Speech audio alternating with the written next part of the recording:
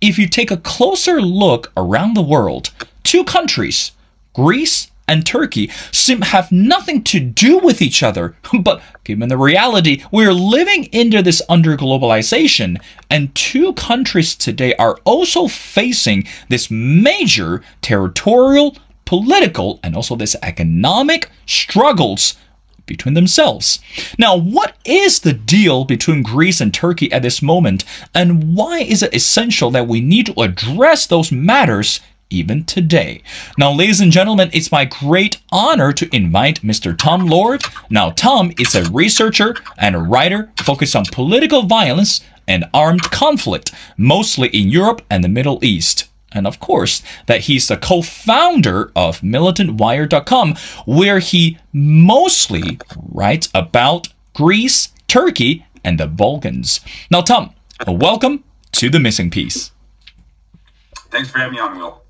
No problem, Tom. The pleasure is all mine. You know, as we mentioned before, the world continues to follow this war in Ukraine. Of course, that we know on one hand, we are living in this what we called VUCA period. So in other words, nothing should be certain, but everything should happen with a big surprise.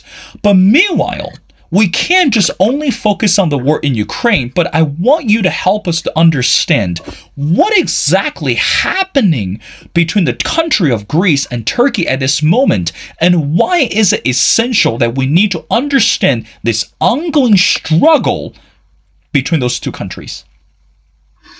Well, as much as I hate to bring it right back to Ukraine, because I know you want to find out what's going on in the periphery of that conflict.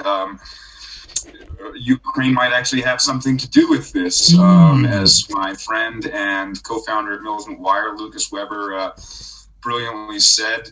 The war in Ukraine, Russia's outright invasion of Ukraine, the state-on-state war, has really broken the post-World War II taboo on war in Europe, if such a thing ever truly existed. It certainly seemed to have during the Cold War. And so now we can get in a little bit about the government of Turkey, and we will do a deeper dive. But Turkey is currently under the administration of the AK Party, Justice and Peace Party, AK Party, the head of which is Recep Tayyip Erdogan. He is a democratically elected figure. However, a lot of people are rather skeptical about how democratic Turkey is. So he very much has a lot of the qualities of a strong man, very militaristic, very nationalistic. And so one of his strategies, it seems, both domestically as well as perhaps in terms of his own geopolitical strategies, has been to stoke up very old tensions with neighbor Greece. Very briefly, Greece, of course, used to be a part of the Ottoman Empire. Their War of Independence began in the early 19th century, lasted until 1832. A small part of Greece, the main peninsula, separated from the Ottoman Empire. There were successive wars thereafter throughout the 19th century, and then also two Balkan wars leading up into World War I. Greece enlarged itself to about the state that it's at presently. It's worth noting after World War I, the Ottoman Empire, of course, collapsed. Out of that, you got the Turkish Republic. And the Turkish Republic was very much forged under fire. Several nations had invaded it, one of those having been Greece.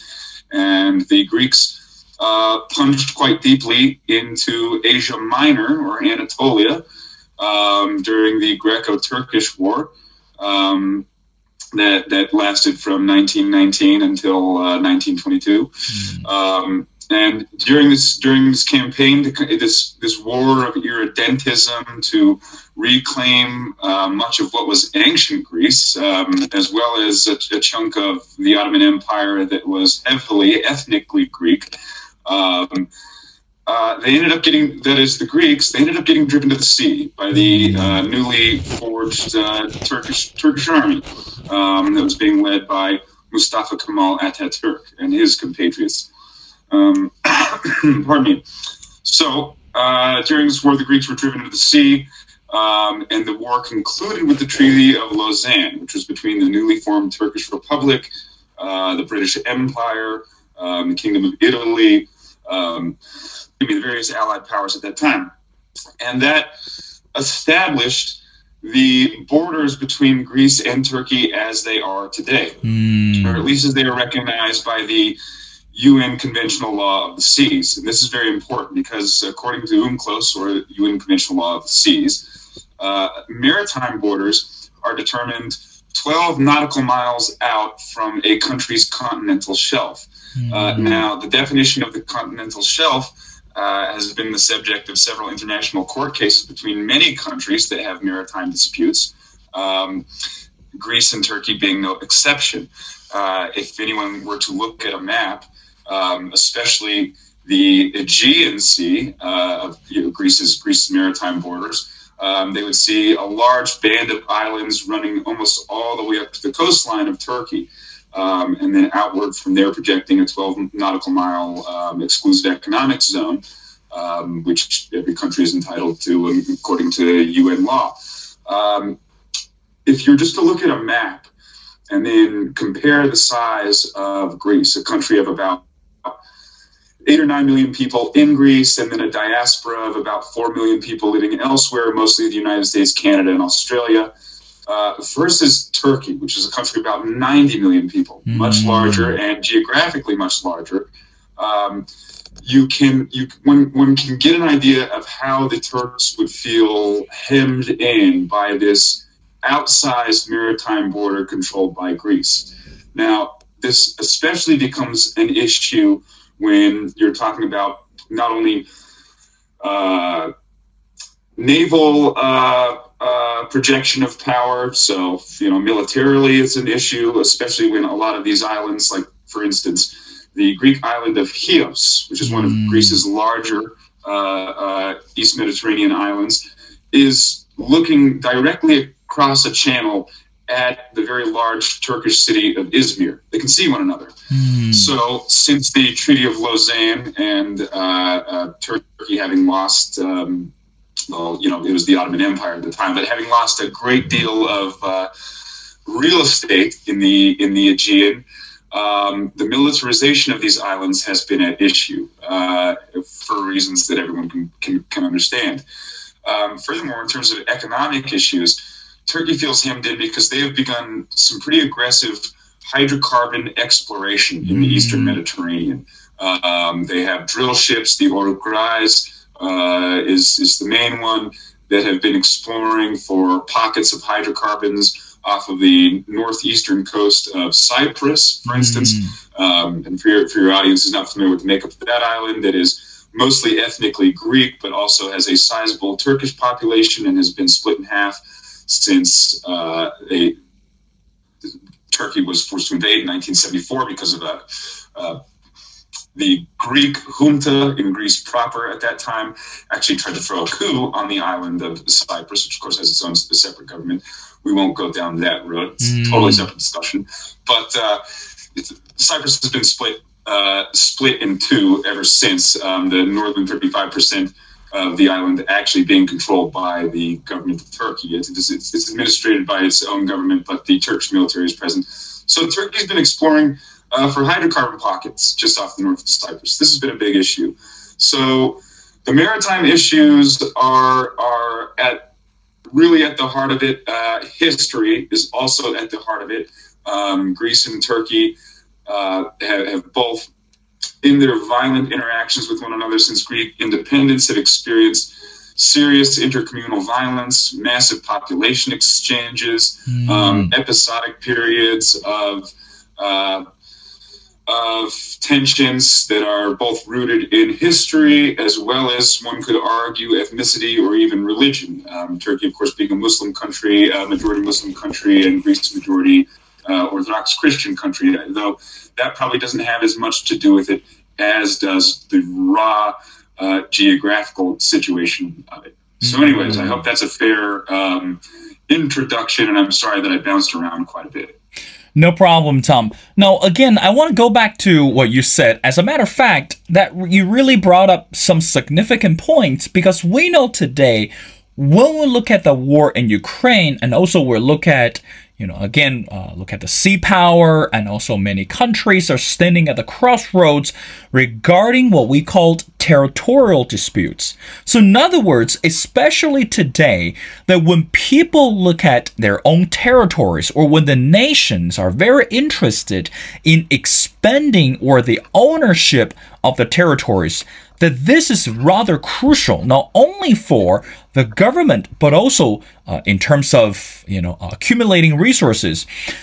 But Tom, my next question is, again, based on what you said, can't we just simply understand the reason why the conflict it's going on today between Turkey and Greece, it's simply because this territorial dispute, or there are many other reasons behind it? We know that previously when you and I, we have exchanged emails and informations, you also use a very interesting phrase. It's called irregular migration.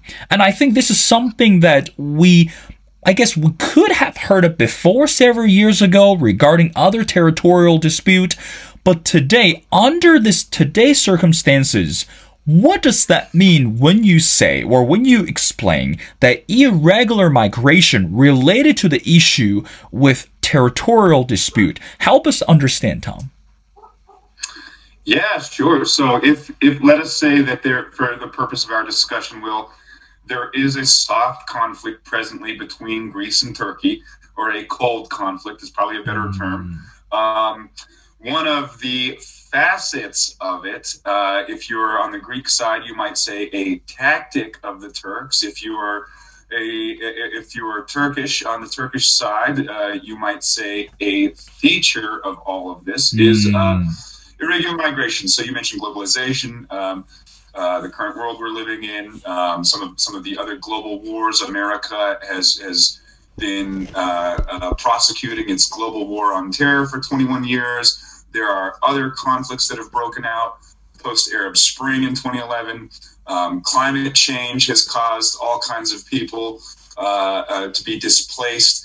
So there is a mass movement of people currently, especially in Asia and North Africa and Sub-Saharan Africa, due to, like I said, conflict, climate change, drought, economic conditions. So people are on the move. And one of those destinations, to no surprise, would be Northern and Western Europe, countries like Germany, Sweden, France, the United Kingdom. And the main entry point for those countries is often Greece, and Greece via Turkey, especially if you're coming from Afghanistan, Pakistan, Iraq, Syria, these places.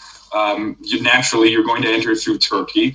You're probably going to spend quite a bit of time in Turkey, depending on what your means are, what your personal resources are, and then what the political situation in both Turkey and Greece are. And so when you find yourself in Turkey, ultimately you want to make it into the European Union. The first point of entry will be Greece, and that'll either be one of the many Aegean islands, one of Greece's eastern Mediterranean islands, or over the land border that Greece shares with European Turkey in Thrace. But you're most likely going to end up hopping on some kind of vessel, probably of very poor quality, and taking the sea route into Greece. And the idea is that as soon as you hit a Greek island, let us say it's the island of Lesbos, you're going to be interred by the UNHCR, actually the Greek government, with some UNHCR observers there. Ideally, it doesn't always work like that. I've spent a lot of time in these camps, and they're really terrible places. But once you get there, ideally you're going to then file your paperwork for asylum in another country. Maybe you already have some family who's residing in Germany or Sweden or another destination country. Maybe you're the first from your family to try to get there, and you can make a compelling case for why you don't want to stay in Greece, why you want to go elsewhere. And so that is what's happening, and it's really no policy of either country that people are on the move. However, Turkey, again, in theory, has control of its borders, and so the Greeks and other European governments have accused the Turks of treating the inflow, and I say irregular migration because since 2014, approximately, circa, a massive uptick of people fleeing their countries of origin for a variety of reasons, much of which includes political violence at home. So Turkey has been accused not only of Greece, but by other European governments of kind of treating the flow of people hemmed up within Turkey as a spigot and opening the valve when it's politically convenient for Turkey, when Turkey is trying to leverage some sort of concessions or even capital from the European Union, as it's gotten in migration deals between the two, or threatening Greece with it. And Turkey has outright, actually, they have explicitly threatened Greece as well as the European Union more broadly of again opening up the tap, which is a terrible term to use when we're speaking about human beings, but opening up the tap and letting desperate people again flow back into Greece. And Greece, of course, has very few resources. It is a country that has been struggling with its own economy. And again, it's a small nation of about 9 million people, and the inflow of incredibly desperate people, especially on small Aegean islands, has really pushed Greece to the limit in terms of what it can do in a humanitarian sense for a lot of these folks. And it goes without saying, it's been incredibly rough on the migrants who've been used as pawns between these two governments at odds with one another. But that's a huge feature of the cold conflict between Greece and Turkey. And then one should also note that a great number of the migrants, many of whom are refugees, are also Muslims. And Greece is a deeply Orthodox Christian country. It is quite central to its identity. And then the right wing in Greece and Greek nationalists take that quite seriously and add a further component, I suppose, of national outrage to the fact. I'm going to put this in the terms of a right-wing Greek nationalist, and please forgive me, and I don't mean to cause any offense, but being invaded, particularly by Muslims, which has a historical significance to anybody buying into the right-wing foundational myths of Greece. Anyways, I probably went much further on that than you needed, and I apologize, Will. That's okay, Tom. You know, it's interesting that you explain, because we understand, besides the political reasons and besides this social unrest, more citizens across the continent are seeing other opportunities in the land of hopes. So in other words, people move for many or various reasons. But meanwhile, I want to talk about something deeper, and I know you're the expert on that one. Current leader of Turkey, Erdogan, and if I'm not mistaken, again, correct me if I'm wrong, has been one of the quite controversial figures in the world. So in other words, when we look at this Turkish and U.S. relationship, has always been hot and cold. But meanwhile, that we know that Turkey has also been a very active member, as a NATO member as well. Again, Erdogan has been very vocal, expressing his desires and interest in either supporting the country or blocking the countries to become additional member for NATO. But meanwhile, I want to ask you, Tom, given everything together, how should we assess or how should we evaluate the current political changes or the political situation in Turkey today? And also, we know in the year of 2023, there's going to be an upcoming election. And how do you think that current political atmosphere in Turkey is going to change or hopefully change next year? And how about the performance of Erdogan at this moment? How much do you think people believe that this is the person who will continue to shoulder the responsibilities for the country? That's an excellent question. I'm really glad you point us towards the upcoming elections in Turkey. Recep Tayyip Erdogan's a really interesting figure. Turkey, since its foundation in 1923, has had a lot of fits and starts at democracy. Its very first, its leader, Mustafa Kemal Atatürk, died in 1938, just before World War II. Left the country kind of hanging. It was really ruled by a military junta more or less until the 1950s. It had a really good run at democracy. That was overthrown in the first of many coups. There was another in 61. There's another in the 70s. There was a quite brutal coup in the 1980s. There was a soft coup in the 1990s. In the early 2000s, Recep Tayyip Erdogan and his allies emerged on the scene. He did not previously have much. Well, he did actually. He was a prominent Istanbul politician, but he didn't come up through some of the normal ranks of, I guess, the Turkish political class. He's been very influential. He had a ally in the early days named Fethullah Gulen, and I'm going to skip over a lot of really meaty and interesting history in the early 2000s and the 2010s to go right up to 2016. For a attempted coup d'etat that I was present for in Istanbul. And this has really changed the situation, the political picture in Turkey. So on the night of July 15th, 2016, a group of army officers, most of whom were either secularist, Kemalist, ultra-nationalist Turks, or members of Recep Tayyip Erdogan's rival, Fethullah Gulen's kind of movement, let's call it, the Gulenist movement. They tried to overthrow the government, but they did a very bad job of it, whereas normally the Turkish military has been quite successful. We're just going to fast forward, but in the middle of that coup, as Turkish armed forces were taking over television stations and main thoroughfares, Erdogan managed to get through to a CNN Turk reporter, and he came over the air via FaceTime, if I'm not mistaken, on the app, and he told the people, I have not fled the country. You need to go out into the streets and you need to challenge the coup plotters right now.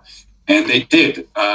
Erdogan has a very strong following of not only nationalist Turks, but also very religious Turks. And for your audience who don't know, the founding father of Turkey, Mustafa Kemal Atatürk, was actually quite secular and quite Western leaning. In fact, he really cracked down on Islam in the country and on religion in general. He formed the Diyanet, which is a state body to handle religion. Erdogan has masterfully sewn together Turkish nationalism in the style of Mustafa Kemal Atatürk with Sunni Islam. It's quite beautiful, and I won't completely credit him for it, but it is really the advent of his party and his movement. So this coup ends up failing. The people, in popular resistance, overthrow the plotters.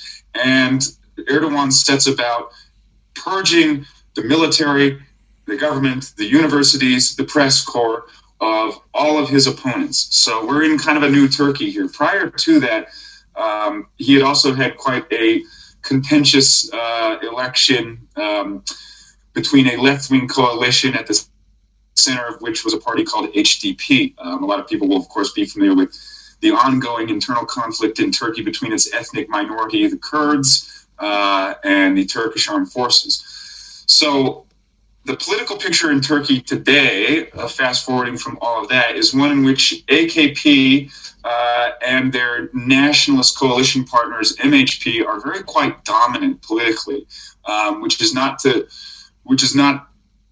totally accurate assessment of the political attitudes of most Turks, but rather a symptom of repression in the country. AKP is incredibly dominant. Nonetheless, the upcoming elections, they're coming in 2023, are still being closely observed. As dominant as AKP is post-coup, as dominant as they have been on a lot of issues. I mean, Turkey has really projected its power outwards, not only in Syria, they have an ongoing war there, but they've also been furnishing various countries, some outright allies and others kind of business partners with their Bayraktar TB2 drones and other drones.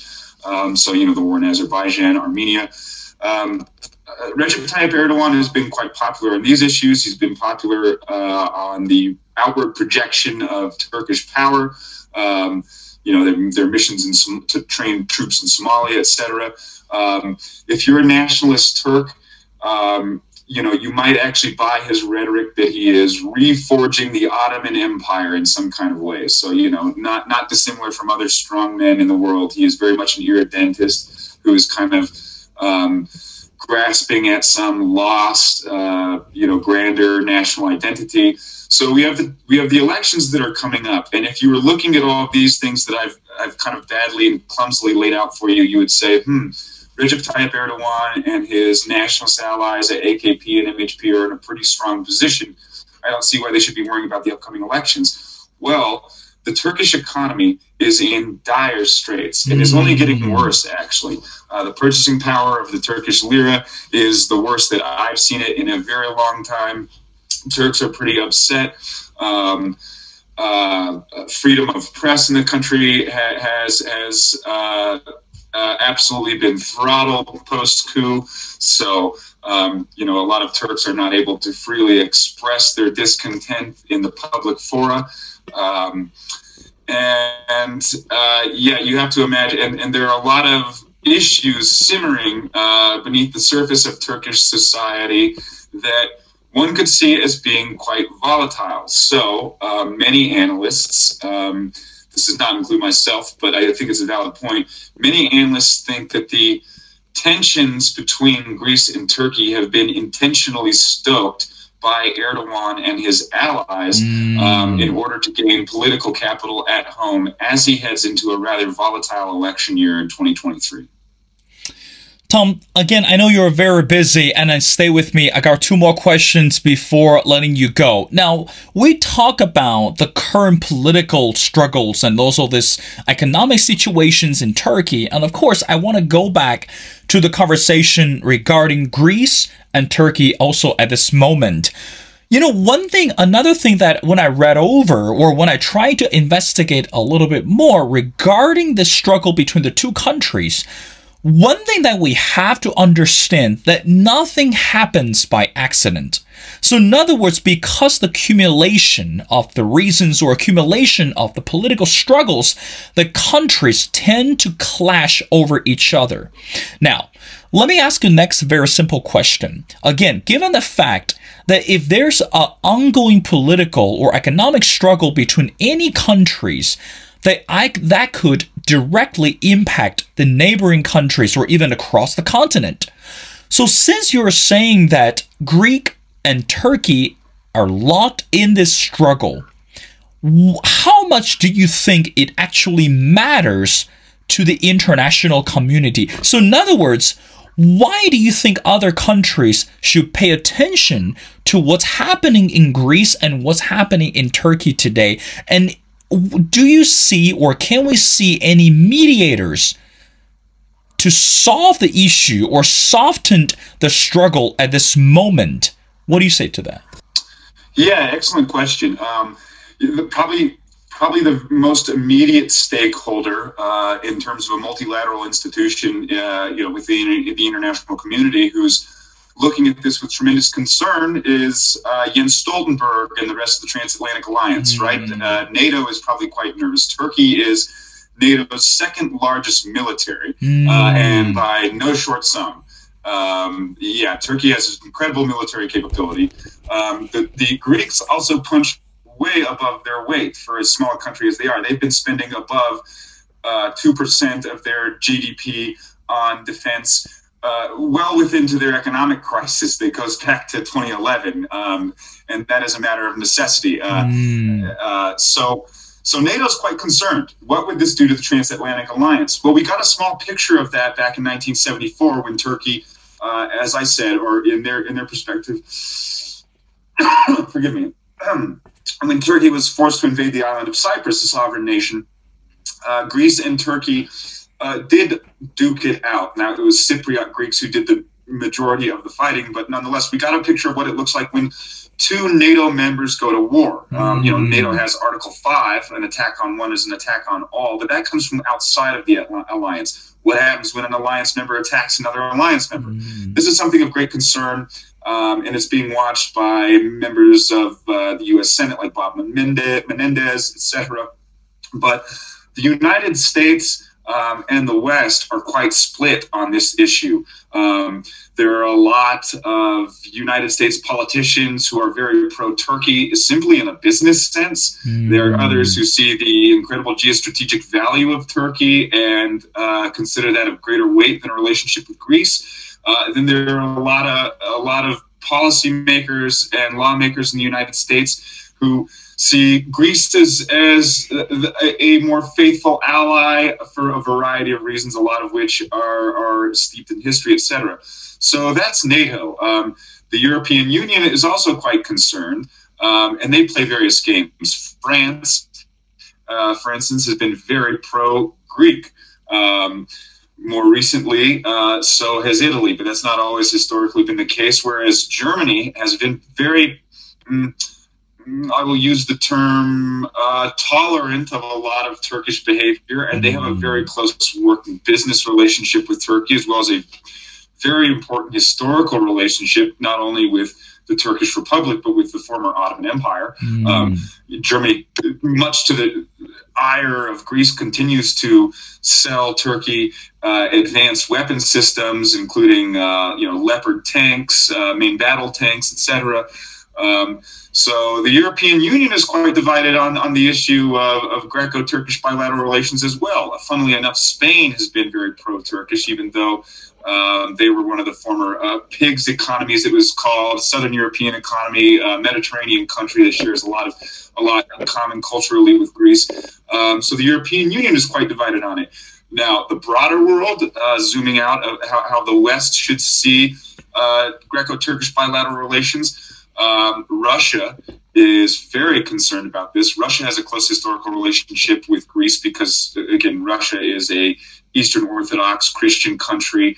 Russia, had no small part in both the independence of Greece as well as Serbia and Bulgaria, other countries who separated from the Ottoman Empire.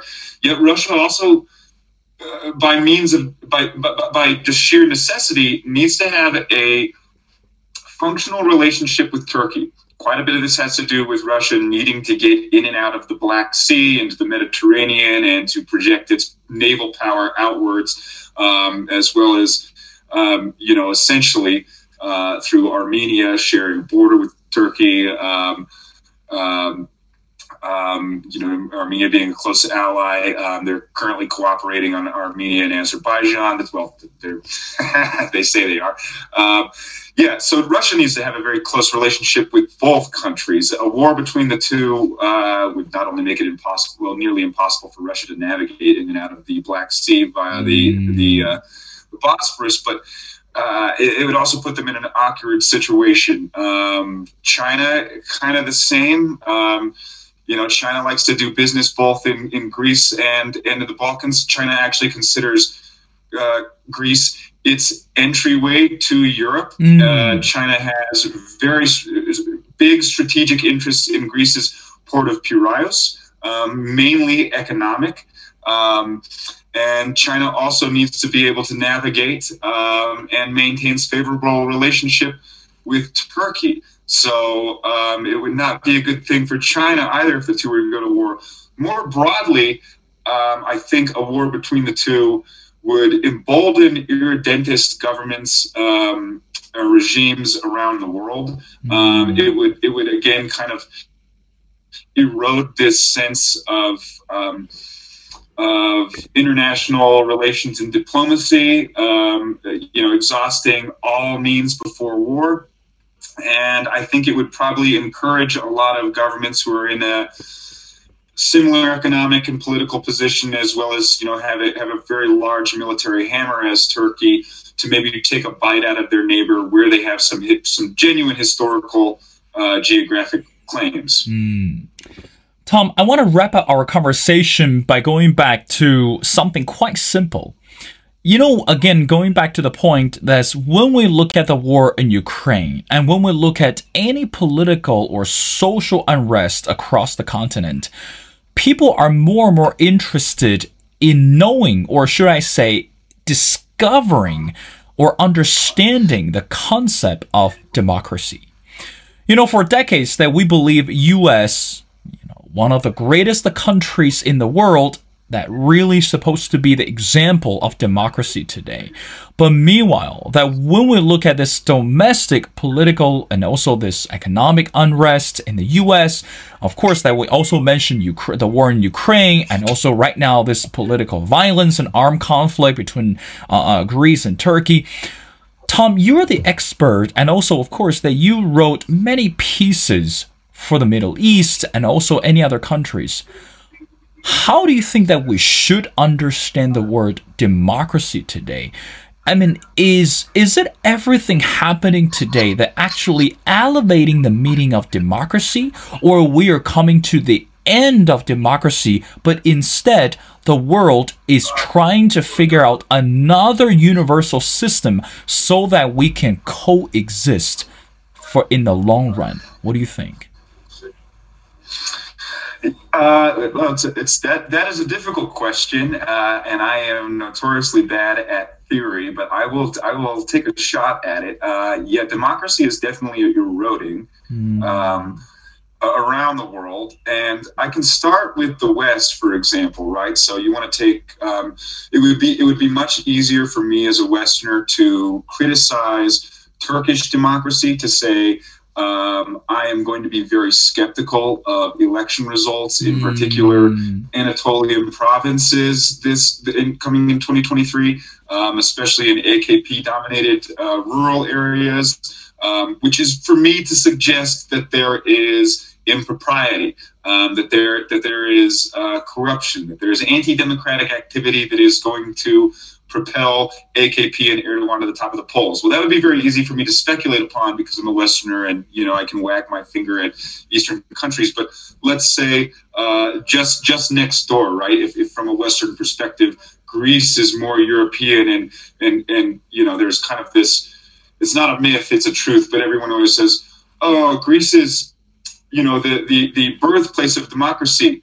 Well, yeah, but like in between Greece having ancient Greece, which it's ancient Greece's relationship to modern Greece is very dubious. A lot has happened between then and ancient Greece, and that's between Athenian democracy and present day, there have been many dictatorships in Greece. Many of them quite brutal, in fact.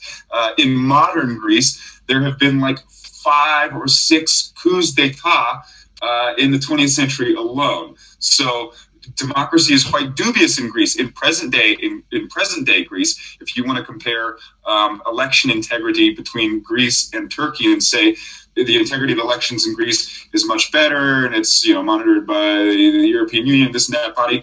Well, Greece still has its democratic problems. The opposition party, PASOK, the Socialist Party, Greece is currently run by a center-right or far-right party, depending on how you want to look at it, New Democracy.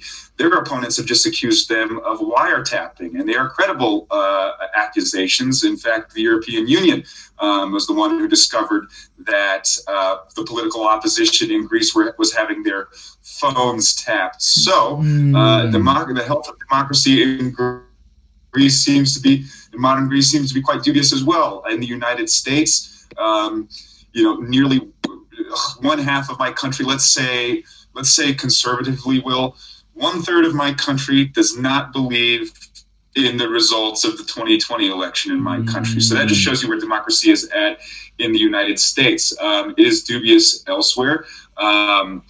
But there are also wholesome examples. And then there are also examples of where democracy is still chugging along, but a lot of people don't like the results because democracy is the voice of the popular will. It's the vox populi, right? So in Italy, we just had some elections, and Italy's interesting because Italy is a part of the European Union, but it is also a sovereign country that has all of its own elections. But Italy elected the furthest right government it has had since the fascist party in World War II, which that's the voice of the people, that's their will. And you should say, okay, that's over and done with, and now we'll see how that plays out. But the European Union is quite upset about that. In fact, Ursula von der Leyen was kind of suggesting that Italy could be sanctioned depending upon how far right this government conducts itself. So broader bodies seem to, in their own way, kind of be challenging democracy as well. In the rest of the world, I don't know. I'm not sure how. There are times, Will, when I become I don't want to say concerned, or even just I ponder the idea that maybe maybe the concept of democracy is losing its popularity elsewhere in the world. However, that's an incredibly ignorant thing to say, because you have folks who are struggling for some variety of democracy all across the planet, whether you want to talk about, the communist insurgency in the Philippines, or the very real multifaceted insurgency going on right now in Myanmar, for people who want to topple a military dictatorship and have their voice heard. What would that look like in a country with such a diverse ethnic makeup, and would democracy thrive there? I'm not sure. I'm optimistic. However, democracy seems to be in trouble. Is that a good thing? Is that a bad thing? I don't know. I will be rather, I don't know, I guess Buddhist about it and say, well, let's see. We'll wait and see. But yeah, I think democracy is in bad shape. And where you have really had your cornerstones of democracy, the foundational countries that have always kind of held down democracy and promoted it throughout the world, namely the United States, well, the U.S. is going to have a harder time projecting democratic values elsewhere, where they are not a natural part of the system, because people will be able to look back at the current state of the U.S. and say, well, you're incredibly hypocritical, and it's not working out very well for all of you folks. So maybe you let us alone to govern ourselves in an alternative system. I'm not sure what that would look like. I'm not very good at forecasting these things, but yeah, I don't. It wouldn't take any expert to say that democracy is in trouble and somewhat losing its popularity around the world. But I don't know what will replace it. Well, Tom, I think that as much as that you just mentioned, and one thing that I agree with you, number one, democracy is in trouble today, but be on the positive side, because the democracy is in trouble, and so that's why that we need to form alliance, or we need to form this cooperative or collaborative effort, continue to preserve and protect the democracy, not only for the US, but also, again, as you mentioned before, the countries in Europe and also the countries in Southeast Asia. Well, ladies and gentlemen, I'm talking to Tom Lord, and Tom Lord is a researcher and writer focused on political violence and armed conflict.